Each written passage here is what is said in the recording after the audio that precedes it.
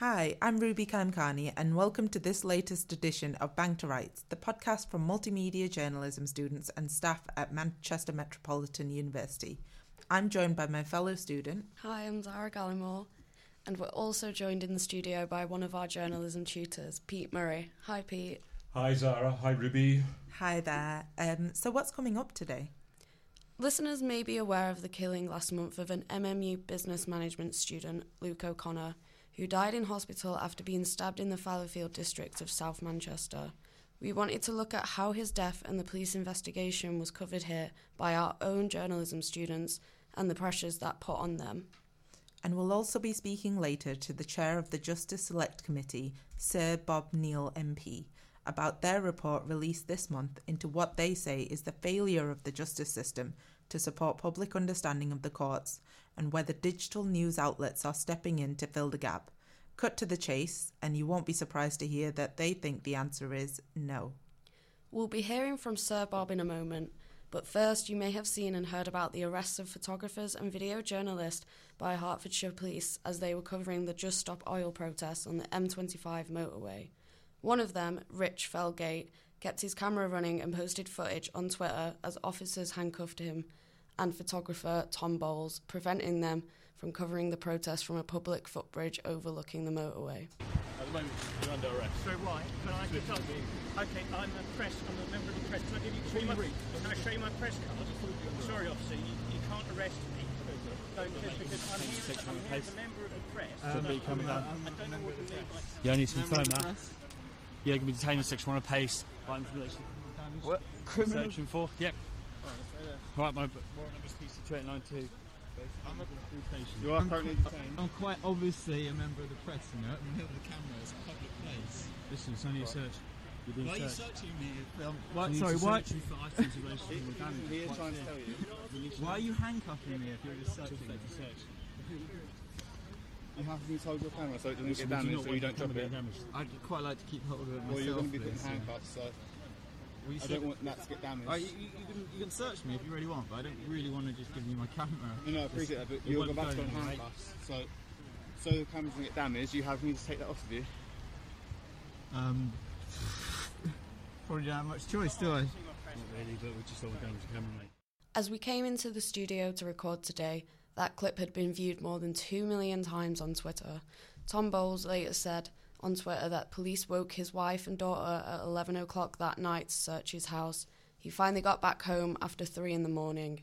Pete, tell us more about what we're hearing on that clip. Well, some of the things you can hear is that both of them saying that we've got press accreditation, we're in a public place. So the protest itself was happening on a kind of overhead gantry on the motorway. And these guys were on a public road and a road bridge that went across the motorway. So they weren't taking part in the protest. They had their press cards with them. And you can hear the handcuffs clicking on. And you can hear one of the police officers saying, I'm arresting you in section one of PACE. PACE is the Police and Criminal Evidence Act. And section 1 says that a police officer is entitled to arrest somebody on suspicion of creating a public nuisance or conspiracy to be involved in that, like blocking the highway or things like that. And so they're saying we're not part of the protest. They were quite clearly above the protest, away from it, and so on. Nevertheless, the police arrested them. It wasn't just both of them, though. Also, the LBC reporter, Charlotte Lynch, was arrested. She gave an account to Nick Ferrari of LBC about what went on. I'd been there for around 45 minutes before 2 male officers approached me and questioned what I was doing as I was taking pictures and videos of the protester. I was on a road bridge over the motorway. So this is a public area, you're not on private property? No, public area, road bridge over the motorway, well clear of the demonstration. I was not down on the motorway. I wasn't with the protester. I immediately showed these officers my press card and explained I worked for LBC, which is owned by Global. The Global logo is on my press card, and I explained I was there reporting on the protest. They questioned how I got there. I said in a car. They asked how I knew to be there. I said Just Stop Oil had put on their social media the evening prior a warning to drivers that they'd be blocking the M25 again. Now, no sooner had I said that, and they mustn't have even spoken to me for 2 minutes, handcuffs were banged onto my hand, first my left hand and I went to grab my phone with my right hand, which was immediately snatched away. And I was arrested for on suspicion of conspiracy to commit a public nuisance. Of course, my rights were read to me, so at that point I kept my mouth shut because I knew that whatever I said could be held against me. And that was it. I was searched on the side of the road. A female officer then came, searched me on the side of the road. All of my devices were taken away and I was put into a custody van. And from there, she was taken to Stevenage Police Station, she says. DNA swabs were taken. She was fingerprinted, and then she was put in a cell for 5 hours. After that, she was released with the phrase that the police used, no further action. So all 3 of them, no further action was taken against them. On Twitter, she describes it all as absolutely terrifying. And terrifying, she says, also for what it means for press freedom. Now, everyone from the National Union of Journalists and the British Press Photographers Association to the Society of Editors have condemned the action by Hertfordshire Police, saying accredited journalists should be able to work freely without fear of arrest. And on the face of it, it all appears that the events run almost word for word against the guidelines from the College of Policing, because they say officers have no power or moral responsibility to stop journalists filming or reporting from events of this kind from a safe vantage point, which they say they were at. Now, in response, Hertfordshire Police said they recognised the concerns and they'd asked another police force to investigate their approach to what a statement described as challenging circumstances. And they also said that a police officer was injured during that protest separately on the M25. Chief Constable Charlie Hall says additional measures are now in place to ensure what he calls legitimate media and that they're able to do their job. Now, that's not quite how the Force's Police and Crime Commissioner, David Lloyd, sees it, though. He told LBC he thought that the force had got it wrong by arresting journalists. There was no reason, he said, no reason to arrest them. The issues also come up in the House of Commons, with the Lib Dem MP for St Albans, Daisy Cooper, asking the Deputy Speaker, Nigel Evans, whether or how the Home Secretary could make an urgent statement to the House. I think the House will agree with me that the freedom of the press is of paramount importance to a free and fair society. I was utterly appalled to see that LBC journalist Charlotte Lynch being arrested by Hertfordshire Police yesterday whilst covering the Just Stop Oil protests on the M25 in my constituency, whilst other journalists were also detained covering separate similar protests in Hertfordshire.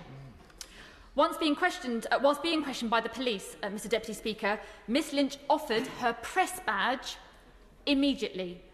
But within 2 minutes, she was handcuffed, her phone was snatched away, she was taken to a police station and accused of conspiracy to commit a public nuisance.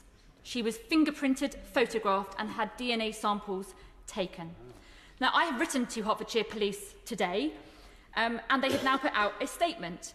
They've said that they have requested an independent force to examine their approach to identify some learnings and they've taken some additional measures. In other words, nothing to see here.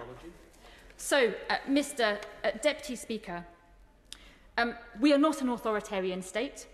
The ability of journalists to do their job unhindered is a vital part of our democracy. So given the severity of these incidences and the fact that Parliament is going into recess tomorrow, could you please give me some advice, Mr Deputy Speaker, as to how the House may be able to summon the Home Secretary to this place for her to give a statement offering an explanation, an apology and a reassurance that this will never happen again? I'd like to thank the honourable member for giving notice of her point of order. I've not had any indication from the Home Secretary that they are coming here today to make any statements or to make a statement. And there again, the Treasury bench will have heard the points that she has raised, and I know that she will not leave it there and will continue to pursue it. I can't clearly comment on any policing decisions and actions which are not matter for the chair. Now, the photographer, meanwhile, Tom Bowles, he's indicated he's considering legal action against the police for wrongful arrest. And so it really looks like the story's got a long way to go yet. And meanwhile, Just Stop Oil protests are continuing as we're recording today, and that's despite pressure from both Suella Braverman, Home Secretary, and Labour's Keir Starmer for the police to clamp down hard on the protesters. Thanks, Pete. We turn now to the murder last month of the MMU student Luke O'Connor. You will no doubt have heard how his family paid tribute to a 19-year-old they described as a gentle giant who loved music and football. A man has appeared in court charged with his murder. We're here in the newsroom today at MMU with Joe Ward and Callum Scott from the Northern Quota, who are covering the events and the police investigation in Fallowfield. Hi, Joe, and hi, Callum. How you doing? You okay? Hi. Joe, you were a part of the reporting team covering this. What was your role? So, essentially, me and Cal sort of picked up on the incident a few days after it happened. Cal was there at the scene taking some photographs, but we looked at how to report it over a podcast, which was a very sensitive thing to talk about. It was quite difficult, particularly knowing it was a student at the university that we attend as well. So yeah, it was quite weird. It was something that I'd never experienced before, and somewhere that we had to tread very lightly of what we can and can't say. But yeah, it was quite difficult to not let your emotions get in the way when covering something like that. And so, Callum, you were kind of on the spot in Fallowfield, one of the first people there, actually, I believe. How did you kind of react to it? How you knew that you were reporting on the death of a student?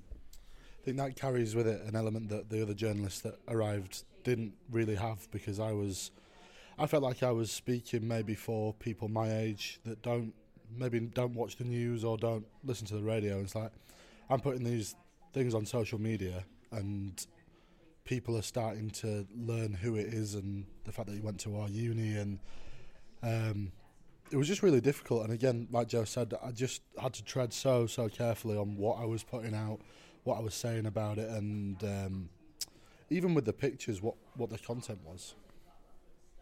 And there's one of the things this has highlighted is the kind of student safety in Fallowfield, and also wider issues about knife crime. Yeah, no, definitely. I mean, it's really bizarre, but I remember the night before the incident actually saying how sort of safe I felt around where I lived, and within the space of 24 hours it completely flipped on its head. And I mean, I know myself and other people around me didn't really want to go out to bars or go out late at night, especially on their own after that, and yeah, it sort of just, like you said, highlights an issue that I think we all know is there, but when it you can almost see yourself in that situation, it really does hit home and sort of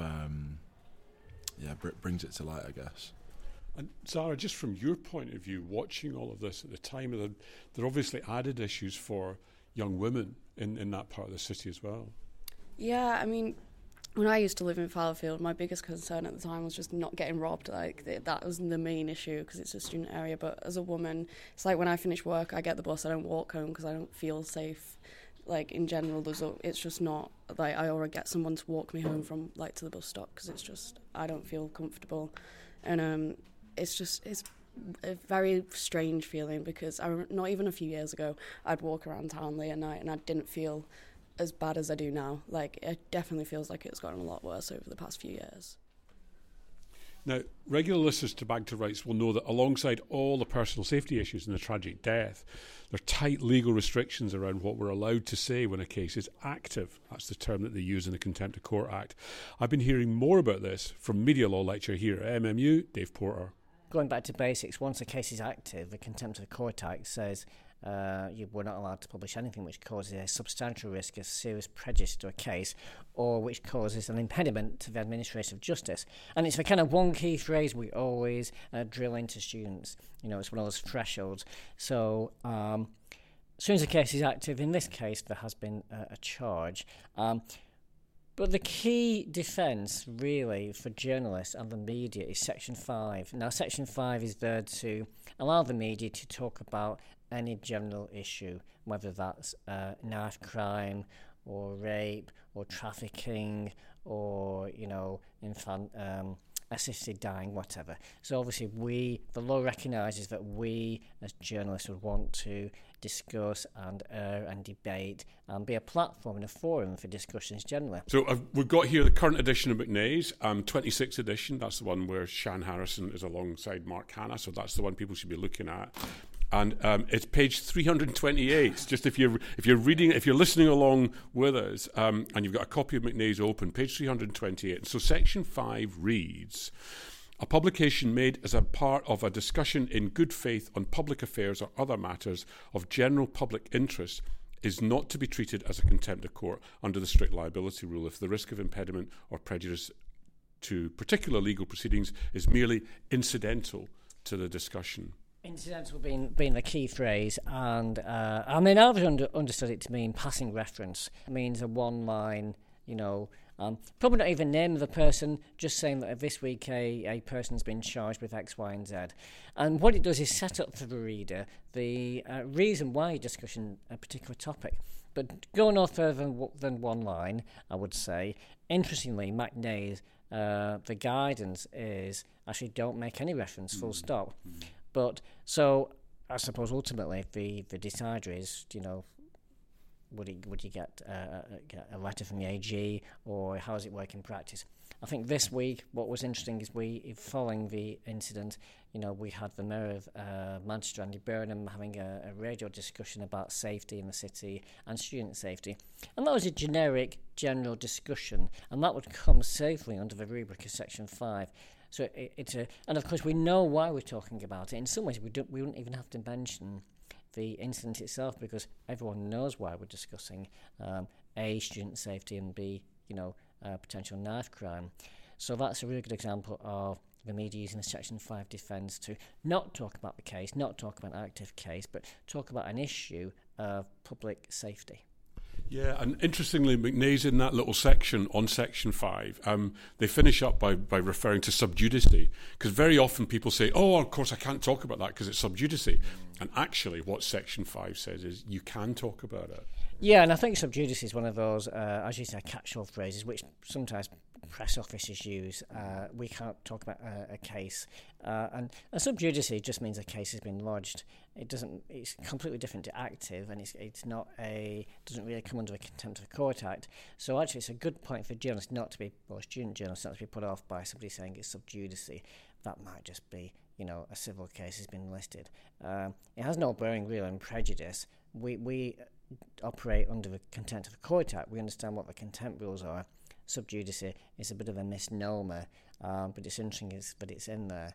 But I think with a case where there is a case is active, and obviously if the person has been charged or arrested, and we do want to discuss, there will be wider issues coming out of any case.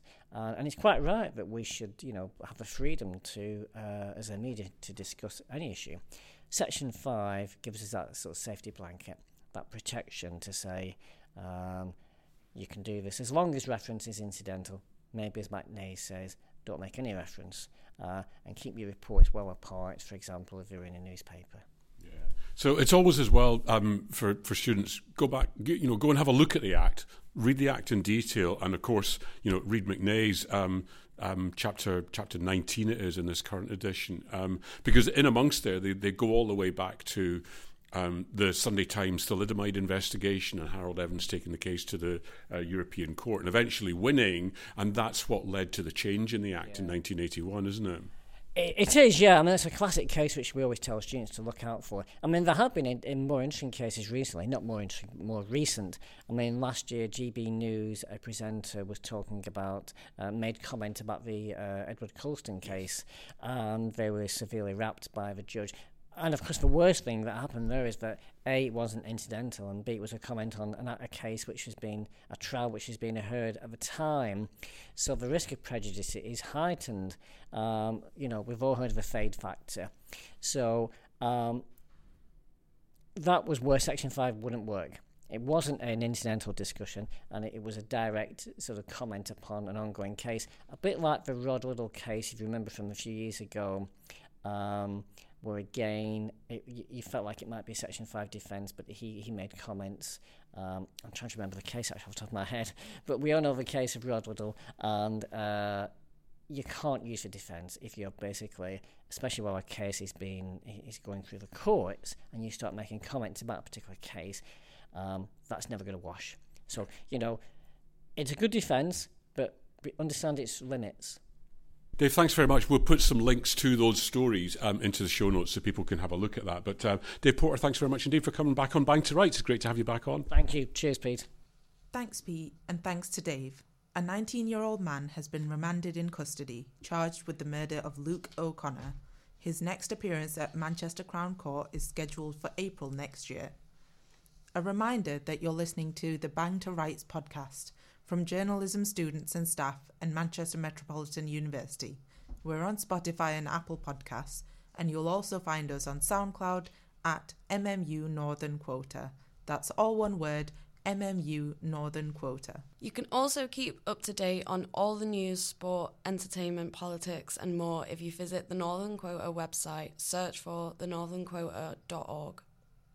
Now, it's more than a year since the head of the family courts in England and Wales said that they should be more open to media scrutiny. The courts currently operate almost entirely behind closed doors. Sir Andrew McFarlane said that needed to be a change, what he called a period of accelerated change. Campaigners for change say it can't come soon enough because life-changing decisions from mothers' access to their own newborn children to the deprivation of children's liberty are being made in secret. The investigative journalist Louise Tickle has been working for 8 years to try to improve access to the family courts. Together with Basha Cummings from Tortoise Media, she uncovered the story about the former Conservative MP Andrew Griffiths that had raped his wife Kate. She supported the request from Tortoise and the Press Association for details to finally be published of the family court hearing where these findings emerged. Both Louise and Basha took part in a think-in held by Tortoise last week.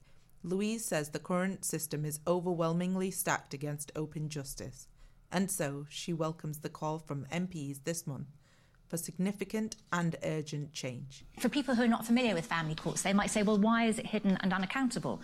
And that is essentially because everything that happens in family courts takes place in private, and to all intents and purposes, that means in secret, although every family lawyer and judge I have ever spoken to recoils in horror at the idea that they are presiding over secret justice. In fact, that is effectively what it is. Though journalists who have an accredited press card are allowed to go and observe family courts, we can't report any of the detail of what we see during that court case or after it unless we get permission from the judge. The interesting thing to me is, of course, the process, not just the outcome, because it is in the process and how that unfolds that outcomes are decided.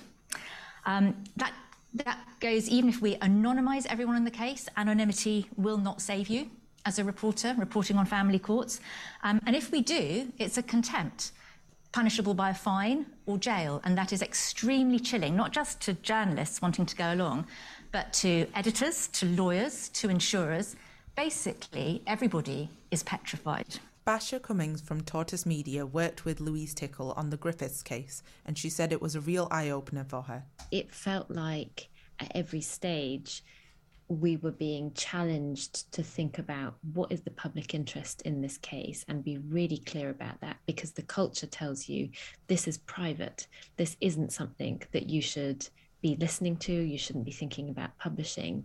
And it really does chip away at your resolve to think, are we doing the right thing here? And with Griffiths, I think it was a very clear case to say this is a person who was in a position of power, who was found to the civil standard, not a criminal standard, to have abused his wife.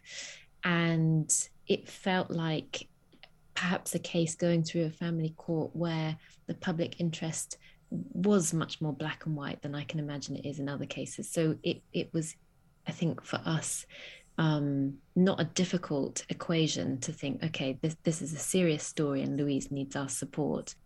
Also taking part in the discussion was the lawyer Pia Sama. She's the editorial legal director at Times Newspapers.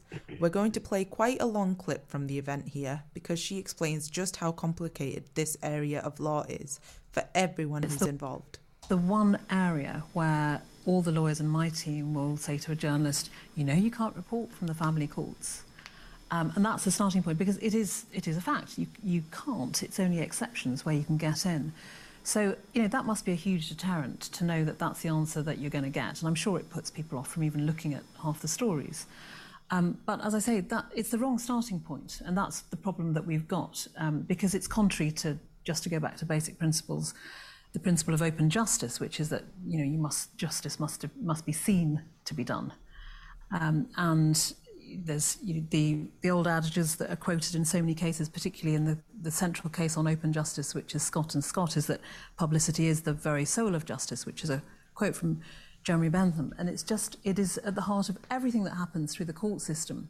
But it doesn't happen in the family courts. And the principles behind it are, to look at the other side of the coin, valuable and valid. A lot of them are to protect the interests of children. And I don't think anyone would want to thwart that principle. But it's the way it's used as a cloak, as a veil for embarrassment, and the way that it closes the door to scrutiny, which is why I think your work on Griffiths was just so significant. And what you were saying, Basha, about the public interest, because what happens in the family courts is a starting point is you can attend, but you can't report.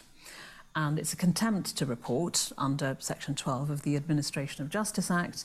There's also anonymity, which is statutory under the Children's Act. So you've got these two immediate bars.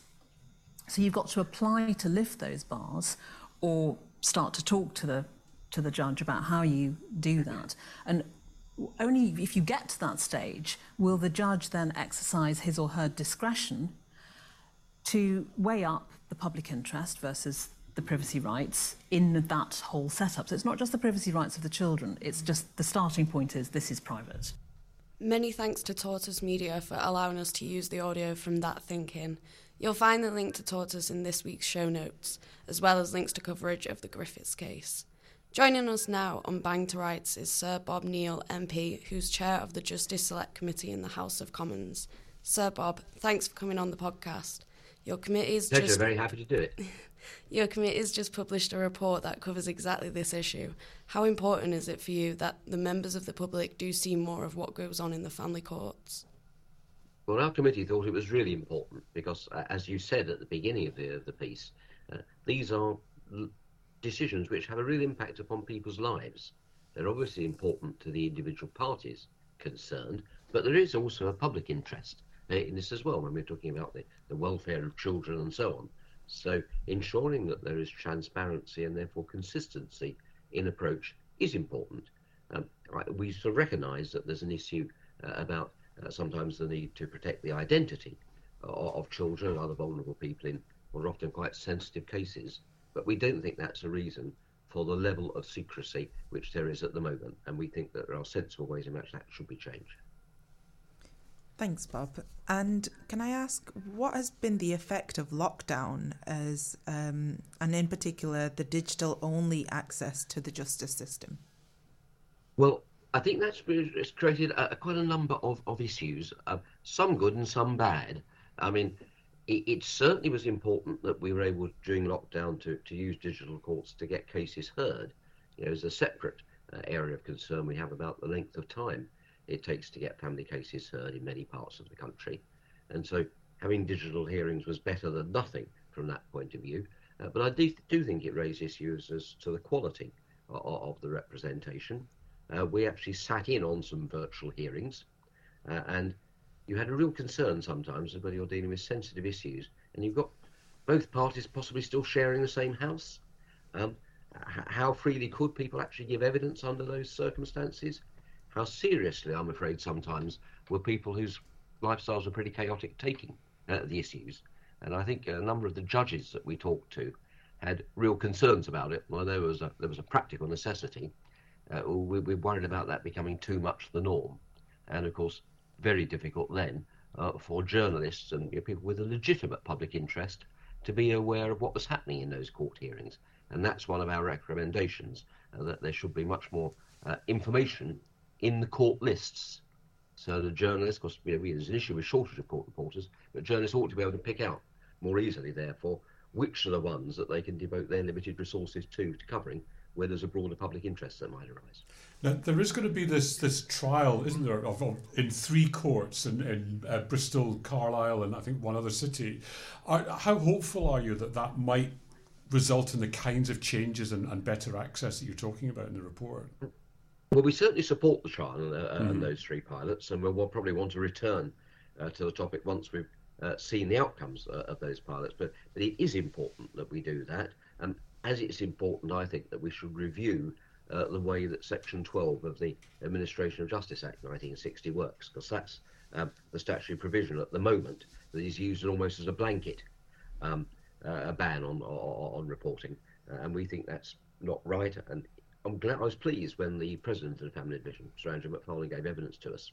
But he was sort of saying that needs to change, and he's in favour of opening up. So we're with them on that. So I think the pilots are a good idea, a good step forward. The only two caveats I think I'd make are perhaps this, that does depend upon the availability of good quality reporters. And it's a sad fact that you and I will remember the way court reporting has declined over the years from when I started as a practitioner in all the jurisdictions. And that's certainly true in family as well. So we have to make sure that people are prepared to cover it, but we've equally got to make it easier. They know in advance with the listing information what's worth covering, whether they should devote things. And maybe the other bit we did say is that the courts, if they're going to do it, have got to put a bit of resource into it. Because you may, for example, sometimes later come onto it and anonymise judgments and so on. But provided there's the money is put behind it, we think it's a step in the right direction. I think listening to that Tortoise event last week, you get the impression, A, that journalists like Louise Tickle and others, and P.S. Armour as well, that both the lawyers and the journalists take the public interest duty very seriously, but they're also aware that access to those documents beforehand will allow them to make a case to their editor, for example, to say, look, this is a case that we believe we can cover over a sufficiently short period of time, and also that there is public interest in it. Yeah, I think that's right, and that's actually brings us on to this other issue, isn't it, which is the way we're moving towards digitalisation of most court documents, which again in itself is a good thing, and provided we can set up, I think, proper systems of accreditation, and then secure access in advance to things like the skeleton arguments and the reports, that ought to give us an opportunity, if it's done properly, to enable them, as you rightly say, to make their case to their editors that this is something that raises an important public interest issue. So you've got to get all those bits joined together. I think that's what we're saying. Definitely. And so, Bob, you mentioned, the committee actually recommends media access to a single digital portal for court documents and proceedings. Can you tell us a bit more about that? Yeah, well, that's what we suggested, not purely in family cases. As you're moving, for example, in crime, you're now moving towards what they call the common platform, where both prosecution and defence can upload the relevant documents to the court. The magistrates or the Crown Court judge have access to it. Shouldn't be too difficult to adapt the technology to enable accredited reporters and bloggers to have access to those. We have a concern about the slowness of the rollout of modern technology in the civil courts. I mean, the county court, for example, where you're dealing with possession actions, people's homes, quite important money claims, especially for small businesses. That's still all virtually on paper. Now, the family court's got better than that, but it's somewhere in the middle, I think, at the moment. But that's how we see that as the opportunity, because if the parties are uploading for the court, then you ought to be able to put in a security filter to enable a accredited journalist to get in as well. So, Bob, the single justice procedure has been subject to much criticism by MPs, open justice campaigners and journalists for some time. What steps does the committee think that the judiciary needs to take to make the procedure more transparent? Yeah, we do think there's a concern there. What we do think is that at the very least, accepting that there is a bit of an issue around efficiency, and it's a trade-off sometimes between efficiency and openness. Interestingly, you probably know the Magistrates Association themselves have raised concerns over it and felt that the Courts and Tribunal Service weren't doing enough.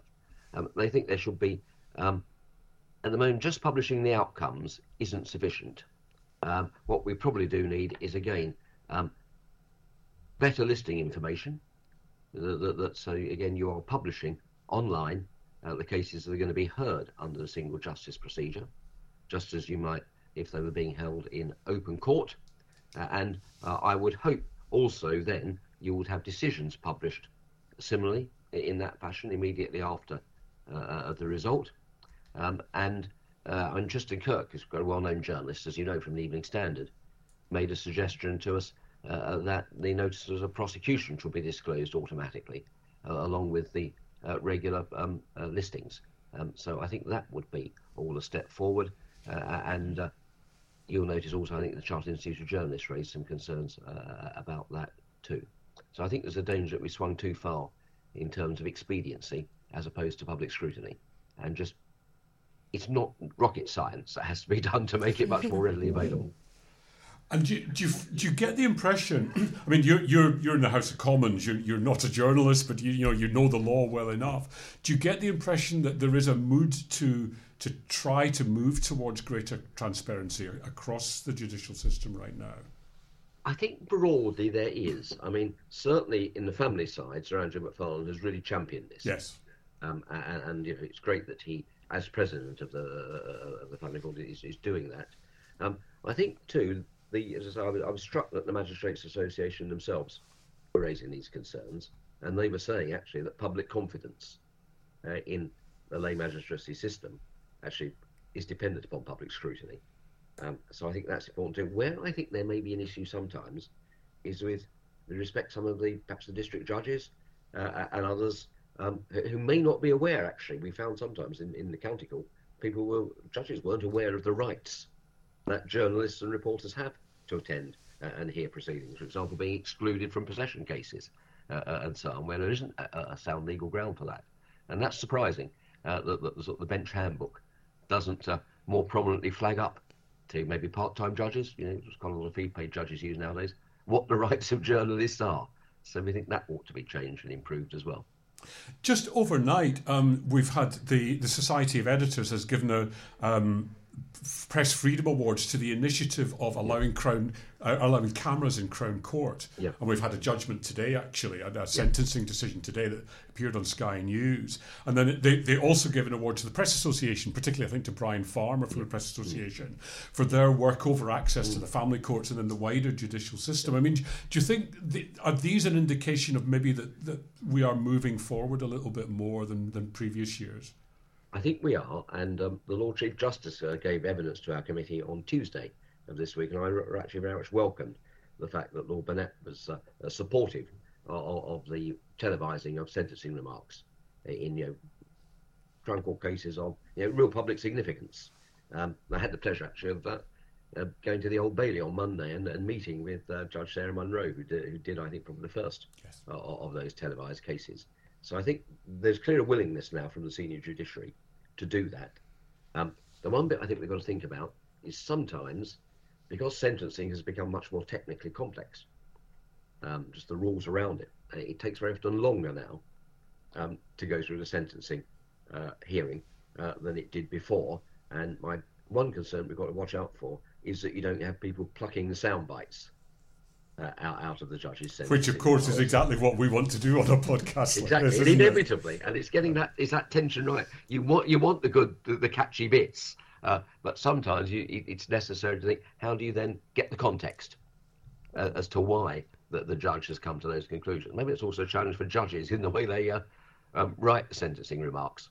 Yeah. And that's probably going to be a bit more work for them. I mean, that was a point actually that the Lord Chief made to us. Generally, was that, for example, in the family court, when you're anonymising judgments, there's quite a bit of extra work goes into it. That doesn't mean it shouldn't be done, but again, we're just saying you're going to have to recognise that and give it, when you're doing the listing and the amount of time that judges are expected to spend, give them the space to do that. And it may require actually the judge has a bit more time to write down in advance the sentencing remarks so it can be got into a more manageable and digestible form. Okay. So, Bob, thanks very much. Unless you guys have got any other questions, no? No, that's it. Thank you so much, Bob. Thank you very much. It's very much appreciated. Well, a pleasure to do it, and it's a really good and interesting topic. And good luck with all the work that you're doing on it. And very happy to see the final outcome and to keep in touch around it, because I think it's an important cause. Sir Bob Neill, MP, thank you so much. In other news, in case you weren't aware, November marks Islamophobia Awareness Month, and this year's focus of tackling denial highlights just how much more we need to do. Just to give you a little bit of background, in 2021, 79% of Conservative Party members believed that there is no problem with Islamophobia in the party, while 1 in 3 Britons saw Islam as a threat to British values. The media focuses too much on the negativity, but rarely are the positive contributions from Muslims around the UK shown in the same limelight.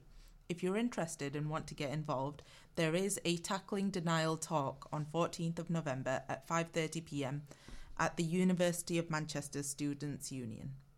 Interesting stuff, and we'll put a link about that, Ruby, into the show notes. One of the things that's interesting, we're discussing with the new first years about diversity in the industry, and I was looking at a survey that was done by Ofcom. They were looking at the Black and Asian journalists in the wider industry and the kind of the numbers.